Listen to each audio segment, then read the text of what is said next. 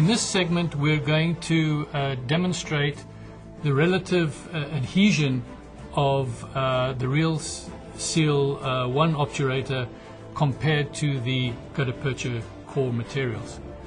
What we've done is filled canals both with RealSeal 1 and with the gutta-percha obturators, allowed the sealer to set, and now we're going to try to remove these from the prepared and filled canal.